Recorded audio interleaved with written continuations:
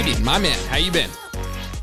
I've been good, man. I've been really good. Like I told you earlier, I moved to a new city. I'm starting a new graduate program. Things are just looking up for me. Nice, man. So what do you you moved to Philadelphia? Yeah, I moved to Philadelphia, the city of brotherly love. Really different from New York City, in my opinion. Really similar in some ways too. It's really been an experience. Cool. What is different about it? I've been to Philly a couple times, but not like lived there enough to like know exactly Right. how different it would be. It's definitely more intimate than New York City. Like you could go to one part to the next part of Philadelphia in not even 30 minutes, but in New York City, it takes you hours to go to a different borough. And different parts of the city almost remind me of different boroughs of New York. And there's just a lot more people in New York City than there is in Philadelphia, but there's still a lot of people here in Philadelphia, which is weird. So it's like it Just doesn't feels feel that way. small. Yeah. Yeah, like it feels small to me, but it doesn't. It's not a small place. You know what I'm saying? It's a weird duality Yep. in there. What are you up to education wise?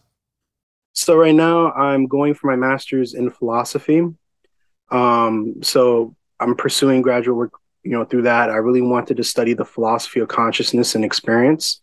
So more so like still on the psychological side, I'm not getting rid of that psychological piece of it, but I really want to answer like the fundamental questions of what is experience, what is consciousness, how does that relate to experience, things of that nature. Yeah, that's awesome. Super interesting stuff. And you've put me onto a lot of good um there was a time where I was like so focused on reading everything that there was on nutrition and training and the physiology. And then there was a part where I got so sick of doing that, just like the podcasts, the books and the articles and the research reviews, that I really wanted some like intellectual outlet that wasn't specifically on that. And you put me onto some good philosophy stuff, which was my major, not as a master's program, just as an undergrad, but still something that I enjoy reading.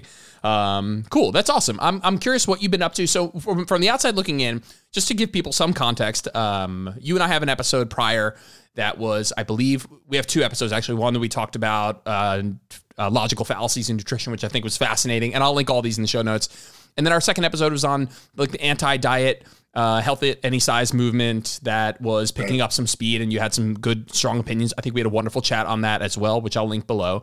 But you and I were talking off air and said that it's been an interesting ride for you, and that there have been some, not 180s. Actually, I'm not actually sure how much your opinions have changed, but that was something that we wanted to talk about, and we'll get to that. But actually, if you've been following you, which honestly, you are one of the most fascinating people on social media. I absolutely love following you. If people don't follow you, they absolutely should. It's a crime you don't have more followers. But during the I was going to say during the COVID era, as if it's like behind us 100%. But when it was at its height of polarity, let's say, you really dove in on what the research was saying, and you spoke very openly about what the research was saying, and potentially legislature on this topic. And it was really interesting to follow along from afar, because it's a topic that was so hot. And when I say hot, I mean it was bringing about the strongest of opinions from every corner, every dark depth of the internet. And so I'm curious what your experience was like shifting your attention away from nutrition to COVID and COVID research and COVID health policies and stuff like that. What was your experience like doing that? So it was really freaking tough I mean, first when I switched over, it was because I saw a lot of people blowing up over talking about it. And I'm like, I just started a master's program in public health. So I'm pretty much like, I was like, right now, I'm like technically halfway through public health degree, for master's. So I took all the epidemiology classes, I took all the research methods classes, I took all these different classes related to outbreaks and disease. And I was like, maybe first, this is a hot button topic, a lot of attention to it. And second, there's just so much bullshit out there. I just wanted to help bring out some good quality information related to the actual research. So it was really difficult because, obviously I dealt with the same tropes over and over and over again. People telling me that the vaccines were ineffective. Meanwhile, the research was showing different. People telling me that the vaccines were causing X, Y, and Z, whatever disease. Meanwhile, there was no evidence for that. People telling me that lockdowns were ineffective. Meanwhile, they couldn't cite any evidence for that. And it was really hard to be quote unquote evidence based and talk about COVID-19 at the same time, because at that time, no one, even really smart people, were not being evidence or science based, because it was a topic that was very emotionally driven, very polarized. So it was really difficult. And then Instagram didn't help Every single post that I put out, even if it was quality information, it got flagged. Instagram threatened to ban my account multiple times, even though I was sharing quality, vetted information from valid sources. It was insane. So, I mean, think about the pushback not only from people, individuals, right, and having to shut down my comment section because it was just so swamped with bullshit, but also coming from what you would think the platform would support, which is quality science-based information, and they're punishing me for talking about this topic just in general. The interesting part I thought was that you actually, and you know what, I risk starting this podcast with COVID because there's people who are like, so far in the anti-vax, we have a microchip that like have already stopped listening. And that's what, I don't want to go so deep into that. But the irony is like the language that you used and the language that you used on top of the fact that you were very research driven, that you were like, hey, I'm not just going to say these things. I'm going to point to some research that backs up a claim. And even when it does back up a claim, I'm not going to use absolute language. I'm just going to say, here's what we have and here's what we know.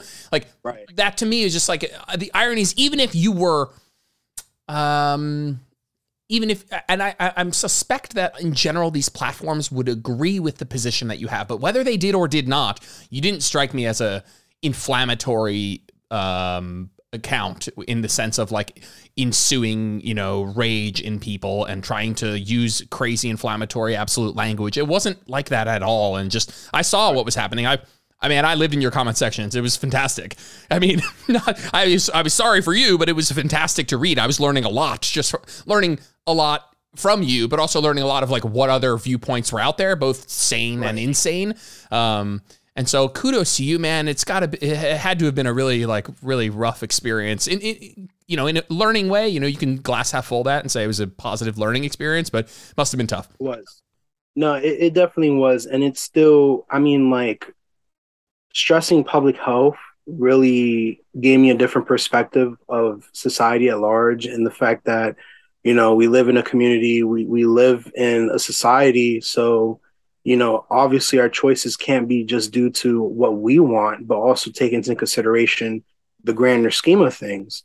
And it's just interesting seeing different countries' responses to it. America is a very hyper individualistic country. That's not uncontroversial, I think.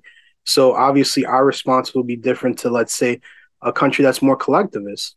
And, obviously, if you want to look at the numbers and you understand and you have the qualifications, the numbers speak for themselves. Which countries did a little bit better and which countries didn't do so good. And America was unfortunately one of those countries that didn't do so good. Obviously, like, that's not completely in the past behind us.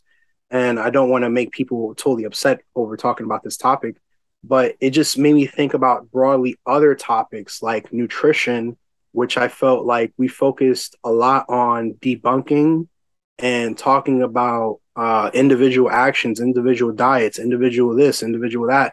And I'm like, what about the whole entire population? What are some factors or barriers that are preventing people from eating nutritious foods or having nutritious diets? So that's when when I came back to nutrition, my content kind of shifted in that direction more so. Let's talk a little bit. Let's paint a small picture of kind of what our previous podcast was, or you can just talk about your arc of opinions on the topic of things like Haze and anti-diet, and maybe talk a little bit about, we can just kind of talk a little bit about where your opinions were. And I'm genuinely, you and I have not talked about this, so I'm actually very interested in what your arc, your experience has been, and what your stance on specifically some of that stuff, or generally public health, like you just mentioned, how we can do the best for the most people. Right. I'm curious what that arc of your experience and opinions is looking like. So, my arc was definitely, even though I was trying to be evidence-based, it was definitely politically driven. I had some issues with some folks online who try to cancel me, on the gram. They were really trying to harass me, really trying to cancel me.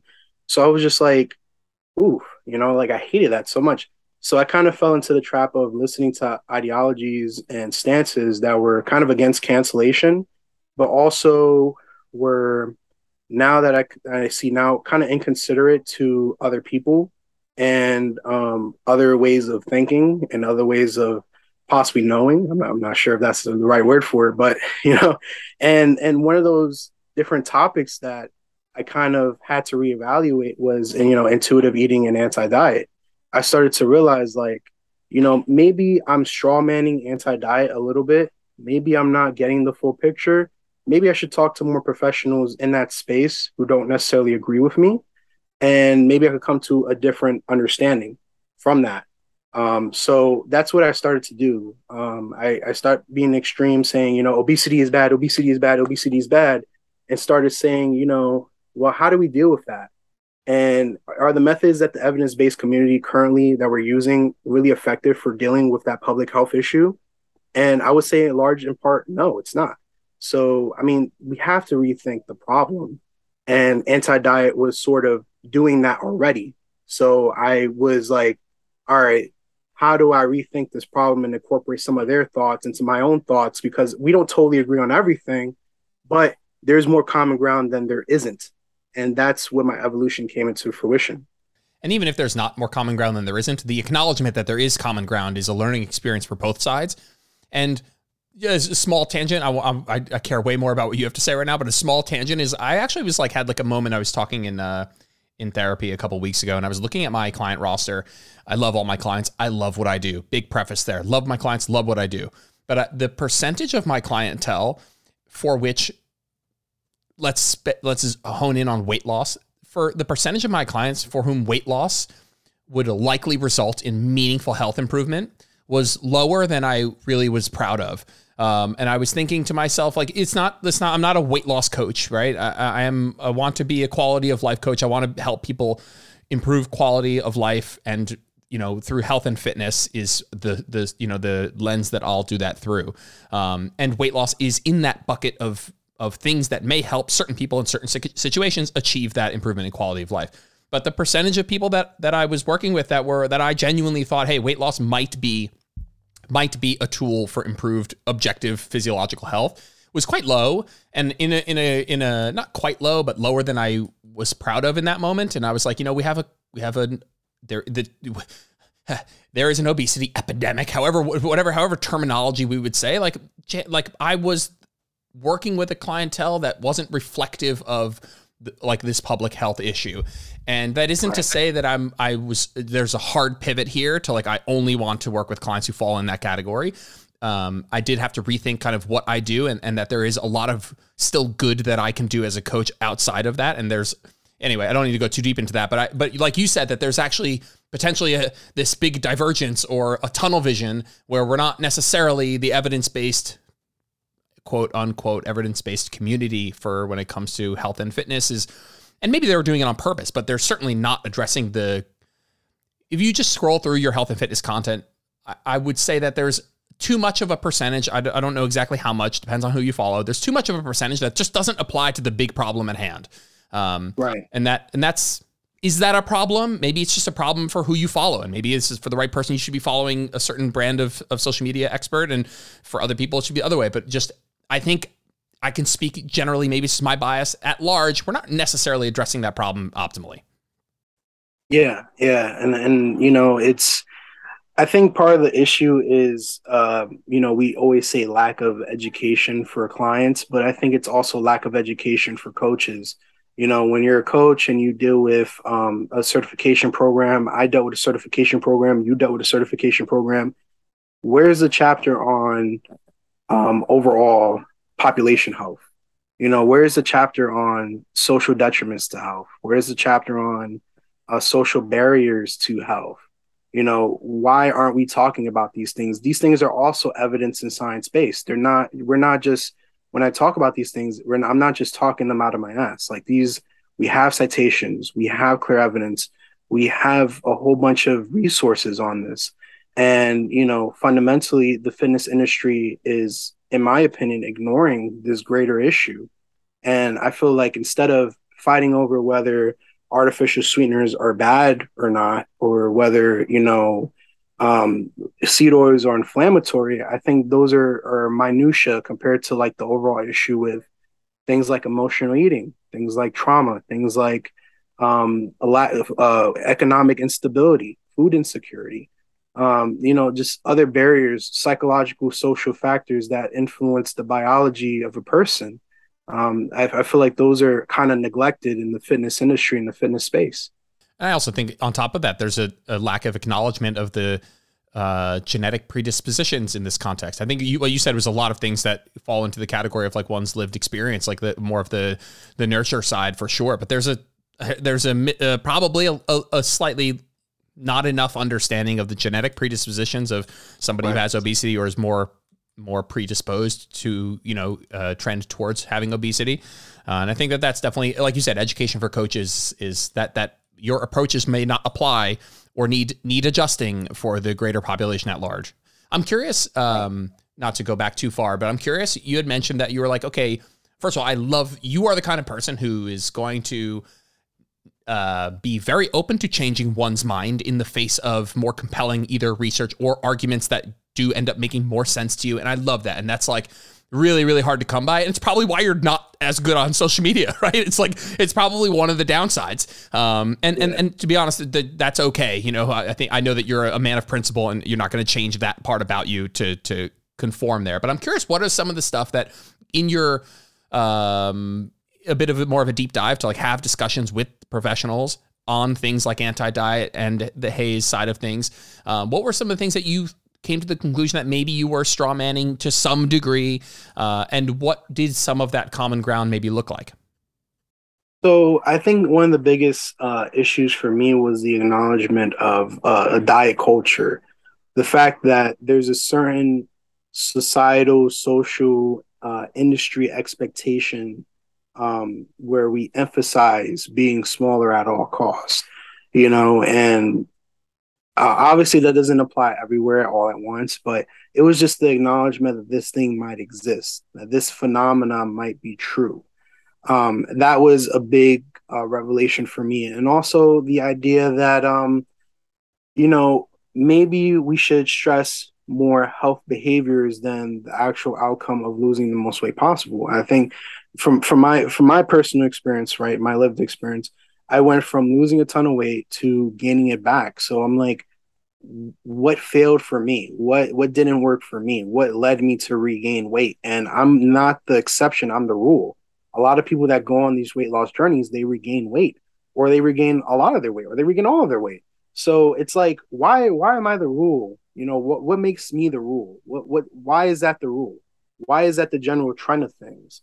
So I mean, like, having these conversations with anti-diet practitioners kind of put into perspective. Now, I don't agree obviously with everything. I think that weight loss can be helpful for certain people in certain circumstances. Obviously, it's not benign. Obviously, weight loss could have consequences to it that needs to be discussed, and people need to be informed. But, obviously, I don't want to demonize weight loss, but I don't want to deify weight loss either and say like it's the best thing ever. Everyone has to do it. It works for everyone. And it's like that's not true either. So trying to put in those shades of gray where it's like, how do you not become extreme one way or the other? Yeah, and that's the common ground, that's the common ground that I wish some of, and you have extremes in all things, and I don't want to just go back to our conversation from the last podcast, but that is what you just said is the very balanced common ground I would like us all to get to, of like, I don't want to demonize it, I don't want to deify it. It's not everything, but it's also not nothing. Like adiposity is not benign. It's not, but it isn't the only route to health improvements, and in some cases isn't the route to the health improvement that somebody would want. And I would love to have both sides of the table sit at that table, come to that sort of an understanding for sure. Right. Yeah. I mean, and that's the difficult part of just trying to, I think I framed it as trying to be a negotiator rather than a debater. So when you're trying to negotiate, you're trying to find that common ground. You're trying to ask questions. You're trying to generally understand the other side, and you're trying to get them to understand your own perspective as well. It's not just a one-way street. You're trying to learn from one another. And if we can be a little bit less extreme on our particular stances, then that's considered a win. Because obviously one conversation is not going to change someone's mind. I've dealt with this many of times. But if I could get someone to at least find some type of common ground with me, that can sow a seeds of not only doubt, but trust that maybe, me or another person might be someone to look into, might be someone to follow, might be someone to check out. And maybe you can get more information from me. Maybe you can learn something from me. Maybe I can learn something from you. It's something like that. I'm trying to strive more towards that than what I've done in the past. Yeah. Just really opening your door and your ears and your opinion to other points of view and not necessarily being closed off about it. I think the diet culture, I think our podcast probably had something that said something like it being some like amorphous boogeyman that like wasn't really a thing. And it was like being given a title as like, I'm missing the logical fallacy here, but a sort of like a straw man or, was being built up into this thing that then could be attacked as a catch-all for like anybody talking about calories, let's say, or personal responsibility. Right. And I'm just curious, has your opinion on like, what is diet culture? Is it even a thing, or, has that changed, or is it, I think every rational person who follows people on social media, is in the fitness industry, is trying to get fit themselves, recognizes that there's going to be some part of this that is on the extreme end of both sides. And if you're looking at the extreme end of personal responsibility and just eat less and just move more, and you have like an archetype of someone just screaming that at people, that's not good. Like, if you want to tell me that's diet, I'm with you on that. Like, this nutritional elitism, the Mark Hyman's, the Flav Cities, this elitism approach of, you got to buy the $40 thing at Whole Foods because it doesn't have this one ingredient. This is how you're going to be healthy. Just, if that is kind of what we want, again, I think it depends on who you ask for this definition of diet culture, but me not being on the anti-diet, health at every side of things, let's say on an extreme sense, I can absolutely acknowledge that on the other side of things, there's certainly downsides to some of those extreme scenarios / stances. Yeah. And I mean, like in my perspective, like diet culture is a part of that, but it's also some of the more attitudes that we generally have, like, where people, for instance, I mean, like, obviously this is not universal, but like, if you ever go into my comment section, which you have, people just attack me because of my appearance. They don't know me. They don't know my health status. They don't know anything about me, but they just perceive that in order to be a quality person in the health sciences or in nutrition, you have to look a certain way. And you see that with people like, Paul Saladino. You see that with people like, Sean Baker, who they're like, every time I sit there and I address their points, they're like, but they look good though. And it's like, that's not a valid argument. That doesn't validate their argument. So I think diet culture is a bit of that as well. This idea that health and fitness has to look a certain way or be a certain thing. And it has to be like this elite sort of, you have to look this way, you have to eat this way, you have to exercise this way. And it's like, that is, I think, what I'm trying to get at. Sort of like the negative sides of the fitness and wellness and health industry just all together in one. But obviously, like, we don't want it to be a catch-all term where it's like I'm just throwing it out there at whoever, because I disagree with them, because obviously that is a fallacy in of itself. But if we're talking about the negative aspects of these industries related to health, I would say that, yeah, there probably is like a diet culture in that sense. There probably is negative attitudes and stereotypes that people hold about diets and body weight and body size that just don't hold up to evidence, that just don't hold up to values. And we just have them. So, I mean, like that, from that perspective, I think there's a diet culture. But, I don't want to put it at like a slang against everything that I disagree with. Sure. There's certainly up on a pedestal this idea of being smaller, and that on a spectrum of smaller versus larger, you're always improving if you're getting smaller, and you're always going backwards if you're becoming larger. And I think that is too much of something that a lot of people are not along with subconsciously, that's absolutely something that should be contested in many cases. I have a question that always toys around in my mind, and I come to the conclusion I'm not really necessarily smart enough to answer it or knowledgeable enough to answer it. There's a growing, like, there's almost like a subconsciously, I feel like a lot of people think that people who are overweight should lose weight, or that they, even further, that they need to lose weight. I can't bring myself to come to a reason why somebody else should do anything outside of what they want to do. I don't know if I don't know what that says about how I view other people's autonomy or whatever, but I don't It's just nothing. Nobody should or has to do anything. I do a Q&A like a couple times a week. People will use that word. I need to lose. I should lose. I was told I should lose. And it's just like, well, should you? Is this even like, I can't tell anybody that they need to. Now, I think that most people agree that like you telling somebody they should do something, generally, what the fuck are you talking about? This is their life.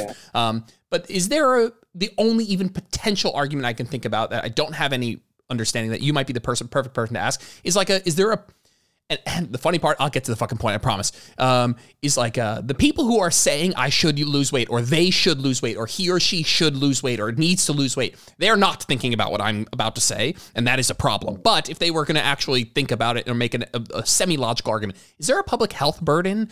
Like, is there like, is there a utopian answer here of like people should lose weight because now we have a public health burden that's now affecting me or others? I mean, is there something there whether you could even make a semi-logical argument that there is a responsibility for people to be healthy? Like there is a responsibility.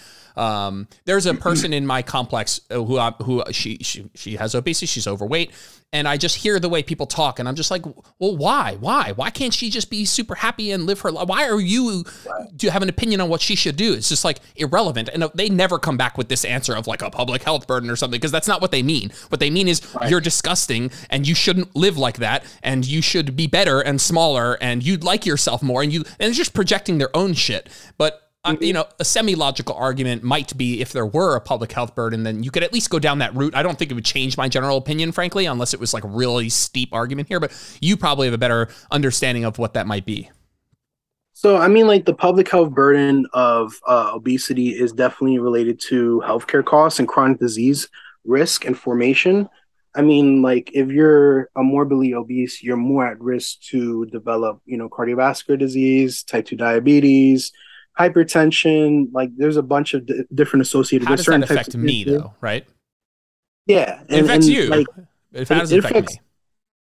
So it affects you as a taxpayer because, obviously when it comes to healthcare costs, if you're paying for someone's Medicaid, and they're in a very obese state and they're dealing with these chronic health issues, you're footing the bill in a lot of different ways. And when it comes to healthcare, a lot of times we do foot the bill. But another way to see this is, do people make the conscious choice to end up where they are? Like I had a conversation the other day where poverty is associated with increased obesity. Is it their fault that they're impoverished and that is leading them to this path of being more obese or being overweight or whatever, compared to if they weren't in that situation? Who is driving public health? And a lot of times, if you're reading the dietary guidelines, if you're looking at the research, private industry is, like advertisements, food product placements, physical locations of where fast food chains are, access to foods. I'm not sure if you guys ever been to a food pantry, but a lot of times they don't have the most nutritious foods because they don't have the capacity to hold them. They don't have refrigeration systems. They don't have places to get these foods from. A lot of these foods spoil. So a lot of times they're giving people canned goods that are high in sodium, probably high in fat, or, probably high in added sugars. Low in fiber, high in low in satiety, all of that. Yeah, for sure. Yeah. Yeah. So how is it the person's fault that they're going towards a particular path when they're not in control largely of their food environment? So that's something that we have to consider in the discussion. Like, yes, I can make the argument that you're footing the bill as a taxpayer because, healthcare concerns, whatever may have you. But there's another side to the argument where it's like, well, are these people that are in this situation that rely on Medicaid or whatever in the right circumstances to have a health promoting pattern of diet? Like, can they actually afford it? Like, am I footing the bill for somebody who is getting a free ride? You know what I mean? That's not actually what's happening. And it goes back to the misunderstanding of personal responsibility's role. Now, I think you and I both agree there is more than 0% of personal responsibility in this whole being a healthy person, of course. But I do think that there needs to be an acknowledgement of, like you said, other factors that aren't in your control. Let's use poverty as an example. Like, And again, there are going to be people that are going to say, okay, that is still personal responsibility. And again, I'd say there's still some more than zero personal responsibility in there, but there's more than zero things that I can't control and that have put me in a position that predisposes me to trending in this towards some of these issues for fucking sure. And so that's a good answer, because I think it makes sense. Listen, I'm a taxpayer. I'm paying for other people's medical issues on some level, but that's only bad if those people's medical issues are 100% preventable via their own personal responsibility, which isn't 100% true, and probably less true than we think. I think I'm not, the more you talk about the things you can't control, I'm not putting those things up on a pedestal, but I think they have been under-discussed. They've been under-discussed. And so to look at somebody who is overweight or has obesity and assume that this has just been an aggregate of poor choices that they have had 100% control over is untrue. And so that maybe needs a bit more light, and I could see, that this anti-diet haze discussion was maybe swinging very far in that swinging in the extreme in that context of abdicating responsibility 100% to some degree. Maybe that's me straw manning as well. But there were some people who gave off that sort of vibe. But I do, we kind of need to land in the middle here of acknowledging that these people aren't here just via an aggregate of their own 100% responsibility decisions. Right. There was this report I saw from the UK Administration of Health, and they made like this whole entire chart where they describe the different there's so many different factors, but overarching pools of factors where you have individual agency as one, but then you have societal factors, you have genetic biological factors, you have psychological factors. So, and the interplay of all of these factors is what leads someone to consume more energy over time, being an energy surplus over time, which leads them to be obese. So it's not just like individual agency is a part of the picture, but it's not the only thing that's in the picture. And depending on who we're talking about, certain factors are going to hold more sway than other factors. So, and this is all science-based, this is all evidence-based. There's research out there talking about these different facets and factors and how that impacts people's health. And that is something that needs to be more in the discussion, especially in the fitness industry. We're ignoring this part of it. People are stressing a lot of individual agency, but they're not talking about psychology. They're not talking about society. They're not talking about genetics or anything like that. And those are important parts of the conversation. So how do we reconcile the things that we, in this context, that we cannot control? Because, and I want to throw that to you for the acknowledgement and, again, the reconciliation of how we go about still working towards potentially improving health, that's what one wants to do. But just from a genetic perspective, man, from an individual metabolism perspective, there's just such a wide variety. I mean, there's plenty of studies where people who are like, from an archetype perspective, height, weight, age, body mass index, and then they test BMR, and there's just a massive variety between people. There's a huge variety in how many calories you burn doing the same thing. There's a big variety in how much your metabolism can flex upwards or adapt upwards. There's a huge variety in satiety response to food. Things that go on in the hypothalamus as well. Like, there's just such a big variety in your response to eating the same thing, or how many calories you burn at rest versus the same exact person as you, versus how many calories you burn doing an activity versus the same person as you. There's so many things that you've been genetically blessed or not blessed with that are not in your control. And so let's take, those are the factors that I would be comfortable speaking on, but the societal factors, the environmental factors, the financial differences would be not things that I'd be as comfortable discussing. But how do we reconcile?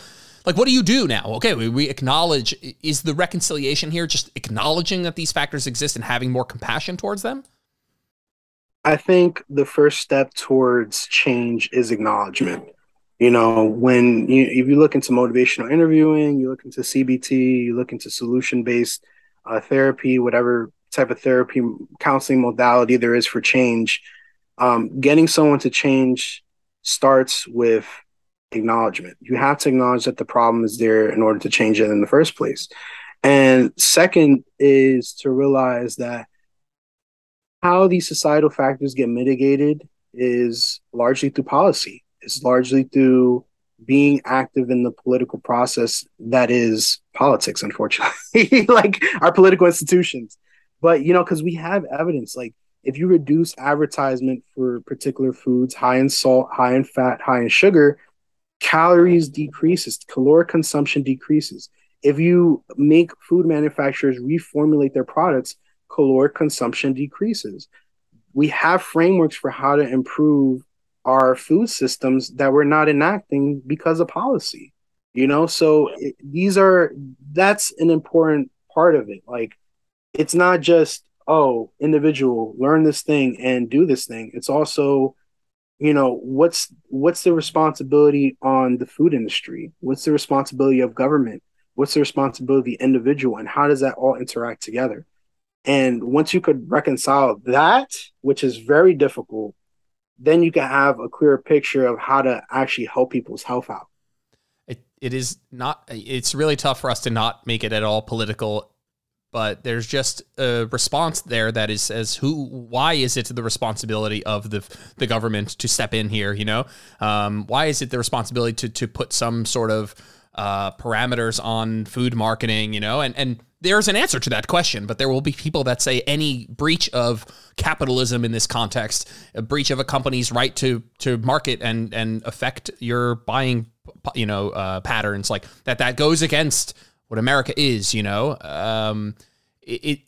is a fine line. I struggle to even come up with where my thoughts are on it in a concise way, because I believe in capitalism as a construct, right? Totally. But this might be a for the greater good moment where, and where do you draw that line? Same with censorship. Is censorship bad as a 100% in all contexts, or are there things that deserve to be censored, right? And this context is like freedom of marketing and capitalism. Is it a good in all contexts, even if it brings bad, or are there things that we should be doing for the greater good? Right. And I think what really puts things into perspective is look at other developed nations who are capitalist but have certain social policies which promote the health and well-being of their citizens. You go to somewhere like Finland, where housing is a guaranteed human right. Every homeless person they get a house, and they get support and they get systems in place so they could sit there and work and actually, afford a living situation. You go to other countries where education is a right. You go and they have, oftentimes those countries have better social mobility standards than places like the United States. So, I mean, you have to invest in people in order to see the fruits of your own labor. We want our people to be, especially in this country, healthier, smarter, well-to-do, whatever, but we need to give a certain portion of the population the resources in place to do so. You can't just expect to throw somebody in a pool that doesn't know how to swim and just expect them to swim all the time. Sometimes they're going to drown. Sometimes they're going to fuck up. Sometimes they're not going to make it.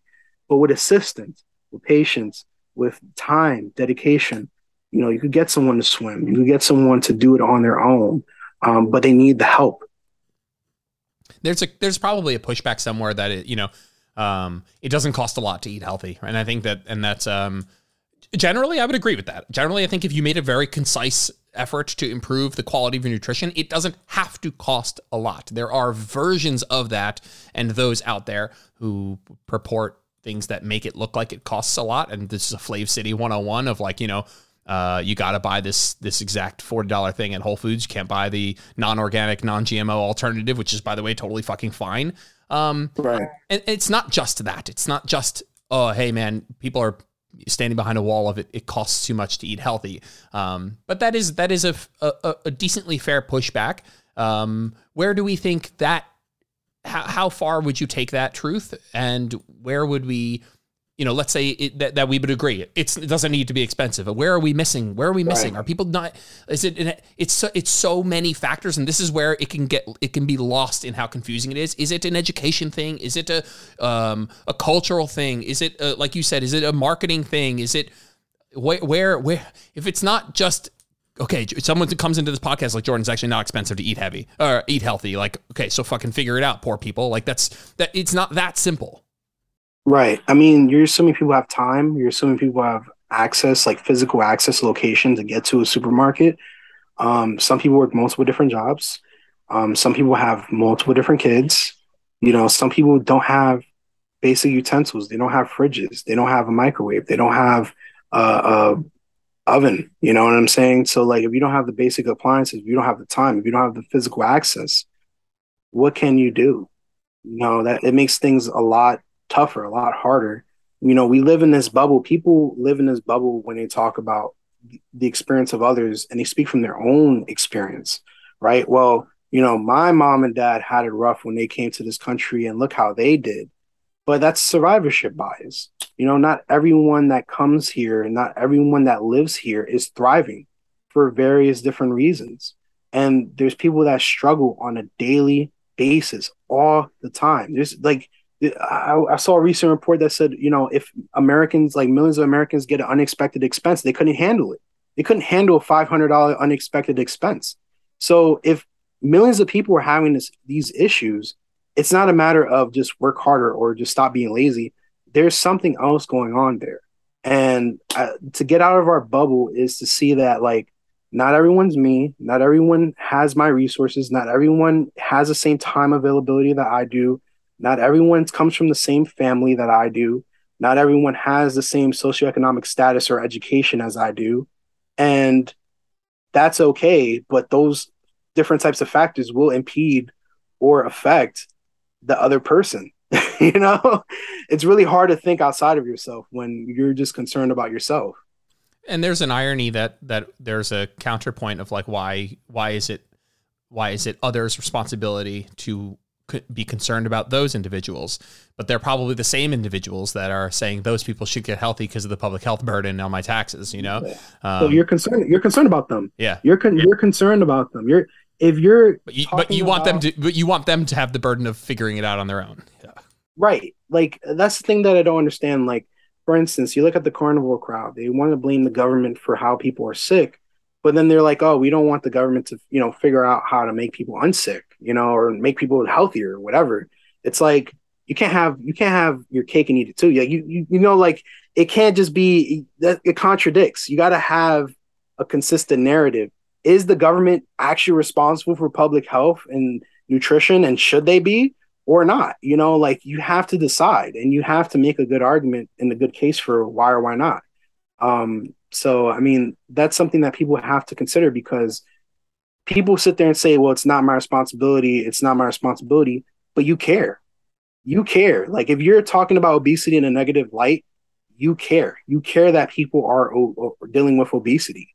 So it is like up to you. It is part of your decision making. It is part of your responsibilities if you care. If you don't care, if you think that everyone could do whatever they want and whatever, taxpayer money be damned, then that's cool. That's fine. But if you're complaining about this thing, if you have negative attitudes and stereotypes about this thing, you care about it. The irony is more or not irony, but like I view it like sadly more cynical than that. I don't even think people care necessarily that they're so in touch with taxpayer money. I think they care because they have like, they're projecting their own, the word that is escaping me, their own like phobia and their own, you know, stigmas. And I'm not sure when people are like posting about this stuff that they're like, yeah, this is a really, like, I really want the best for the most people. I'm really concerned with their well-being, or even more cynically, more self-centered, I'm focused on my own taxpayer money. I think most people are like, grossed out that somebody could live that way. They're just like, it's way more dark and cynical than that. And I think that isn't caring. That isn't caring about your own money. It's not even caring about their well-being. It's like caring about your own, not even caring. It's just like projecting your own stigmas and beliefs about how one should be living one's life. Yeah. And I think when it comes to this discussion of stigma, we have to realize that shaming and blaming people doesn't really get them to change, nor does it help. And in many cases, as I pointed out before, it actually exaggerates the issue. You know, when you start projecting weight stigma onto other people and stereotypes, they're less likely to engage in physical activity, more likely to overconsume calories. You know, like, why would you want to make the issue that you perceive worse? So, I mean, we have to think about sort of our messaging, how we're getting across to people, and what does it mean to be evidence and science based. I've been having a bit of not a change of heart, but like the idea that I would ever encourage somebody to lose weight, I can't do it anymore. I don't think I could ever encourage somebody to lose weight anymore. And when I say encourage, I mean, as a principle in and of itself, as something that you should do in all contexts. And maybe even in any context, like that there's like, I had a client who was like, I really want you to, be on me about this, like I want you to make sure that I'm following through. And it's like, I understand where you're coming from and that there's like a benefit that I can provide as far as external accountability, but it's really difficult for me to push you to do this, because all I want is for you to have a good quality of life for the short time you're on this planet. And that probably has as much to do with what the fuck goes on in your head about how you feel about all this than, I would say it has way more to do with that than what you're actually looking like, or whether you succeed in this fat loss phase or not, you lose 10 pounds. Like, and so it's really difficult for me. Like if you're a client listening and you're like whether you're in a state of good health or not, and you're like, well, I really want somebody to really push me to lose weight. Like, I'm just not sure that by itself, the idea of me just like actively encouraging that you should do this and you need to stick to this, like that's something I feel uncomfortable doing at this stage. I want you to be happy. And insofar as I can see where you're coming from, and that you're coming at this from a pursuit of something positive, not maybe a deterrent of something negative. Like, I can be that person who, I struggle to use the word encourage. I'm not sure that I can do that, because that's not what I want for you. I don't need you to lose weight. I don't want you to lose weight. I want you to be happy and to enjoy this fucking minute that we get to spend on this planet. And insofar as being healthy can improve your quality of life, I think that it's important you come to that conclusion. It's not important that you do it because I am encouraging you to do it. And it's a whole motivational interviewing all over again. But really struggling with this like person who's like, I really just need somebody to kick me in the ass. It's no, you don't. You really need to rethink, what is important and what your values are and how you're going to enjoy your life, because it's not going to be through getting yelled at to lose weight. That's certainly not going to be the end result you're looking for. Right. And who's to say that, me encouraging you to lose weight is going to be sustainable? What if when I'm not there, how are you going to behave? How are you going to act? What's going to really motivate you to live your best life? For some people, what they need is not the subtraction of different food items, but the addition. Like for me, it's really hard for me to personally track. So what I'm doing is trying to incorporate more nutritious, nutrient-dense foods. And, that's obviously helping me along my weight loss journey with my coach. So that's working out for me. But, the goal isn't for me to like lose as much as possible on the scale, but it's for me to incorporate more health-based behaviors and get to a place where I feel better. I'm moving better. I'm more active, I have a greater sense of life and urgency in my life. So, that's totally different than, drop 50 pounds in 50 days, bro. And then we'll talk about whatever else afterward. And if you totally talk about those things that you just said of like, I want to move better, I want to feel better, I want to have more energy, I want to be able to be physically autonomous for as long as possible. Like, and if you through valuing those things have come to a conclusion that weight loss is a part of how you will achieve those things, then that's okay. Putting weight loss as the end that you are pursuing in isolation, to me, it's a means. It's not always a means, but it may be a means depending on, kind of the person in the context. I just find it really, like you said, if my encouragement is the reason that you succeed in this, one, I really question whether or not it's going to be sustainable, but maybe it is. Maybe some people do. But two, all we've done is really, really, again, overemphasize the fact that you are now smaller and that this is somehow inherently good. And that right. That probably isn't. It's just probably not the best place to live psychologically. I mean, I bet that it isn't. Right. Yeah. Like, what's your why? What's your justification and reasons for doing what you do? And if it comes from a place of love, it comes from a place of understanding and wanting to be, better in whatever sense that the word that is for you. Like I said, for me, then maybe, doing this thing is appropriate for you. And maybe we don't have to do so rapidly. Maybe we don't have to do it a certain way. Maybe we could do it a way that helps you in the best way possible. Maybe, by getting someone to lift better, increase that muscle mass, we can decrease that fat mass without really trying to lose all that amount of weight. And boom, you have increased muscle mass, you're able to lift heavy weights, you're able to move a certain way, you're able to do certain things. Your quality of life is better. It's different. You're not smaller in any sense, but you feel better. You're in a better place, Yeah. And there's I'm not the before and after king. If you look at my website, I took down all my before and after photos, and I exclusively will put up. And I'm not trying to fucking put myself up on some pedestal that this is some soapbox here, but it's just my opinion on stuff. Like it's not something I flaunt.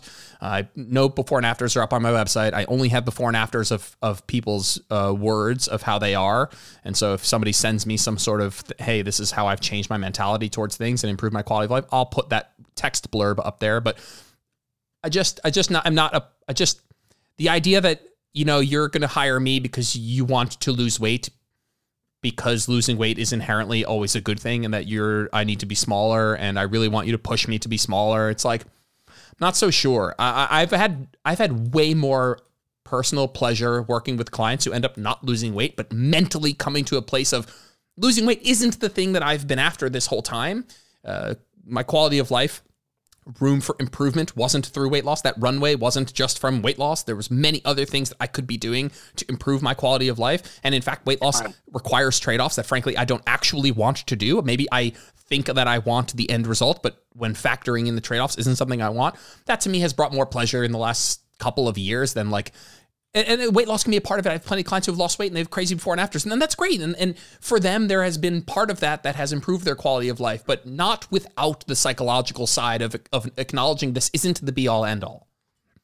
Right. And, it's good to see it from a different, broader perspective of trying to be a collaborator instead of an expert. I think, when I'm working with my own clients, because now I have clients now, believe it or not, Jordan. Yeah, brother.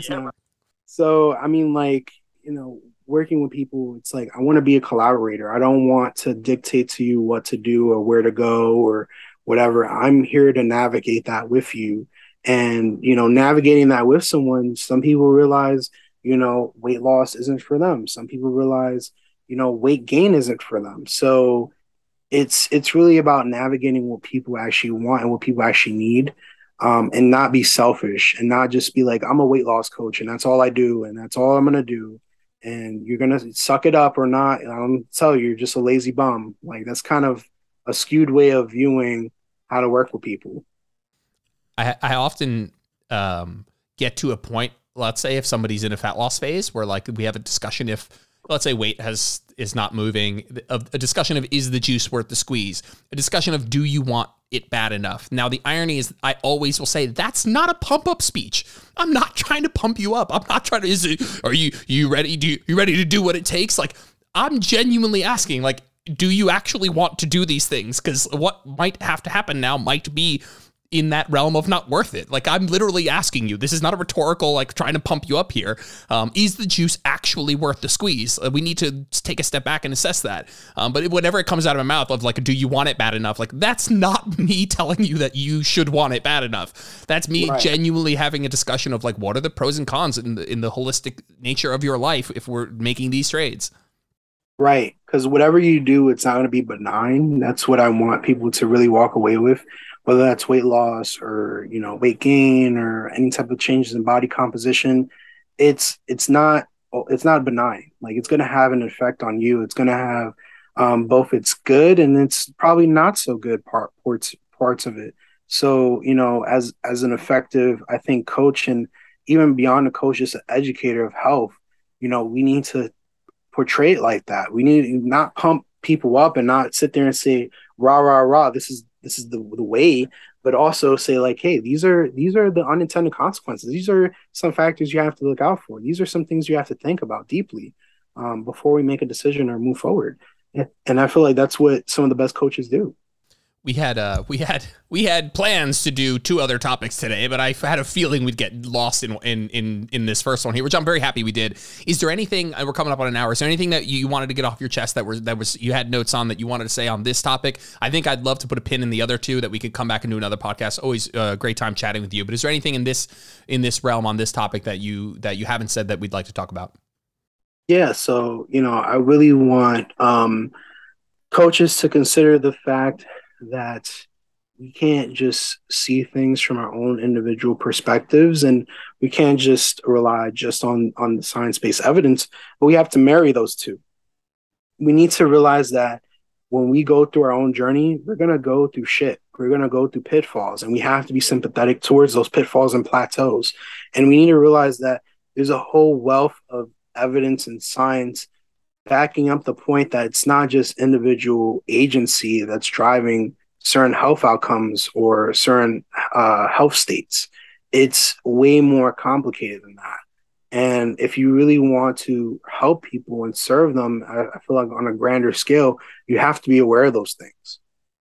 Excellent. I love that. And not to go too deep, but like, I also know that there's a lot of coaches out there that like, it's about acknowledging that, I don't know, I don't want to open up a can of worms, but not everybody's trying to do that, you know, and that's okay, I guess, that not all coaching is geared towards the greater good, maybe, the population at large. You know, not everybody's a coach for the population at large that needs maybe a slightly different approach that doesn't involve an exact protein per, you know, grams of protein per body weight metric here. But yeah, I think maybe step one for coaches would be acknowledging whether or not you think you're doing that. And if you are actually helping those people, and if you want to help those people, are you doing what you should be doing?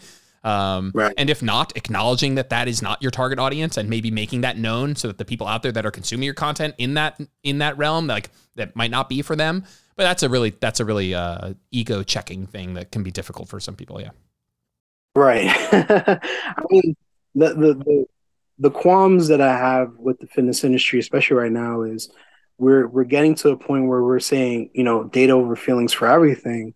And there's a certain section of people that says, you know, my feelings over your fucking data, you know. And it's like, how do you get into like sort of more of a middle ground where you acknowledge the personal struggle and experiences of different people outside of yourself, and you acknowledge that there's a wider literature and there's a wider evidence base for different topics you didn't even conceive of.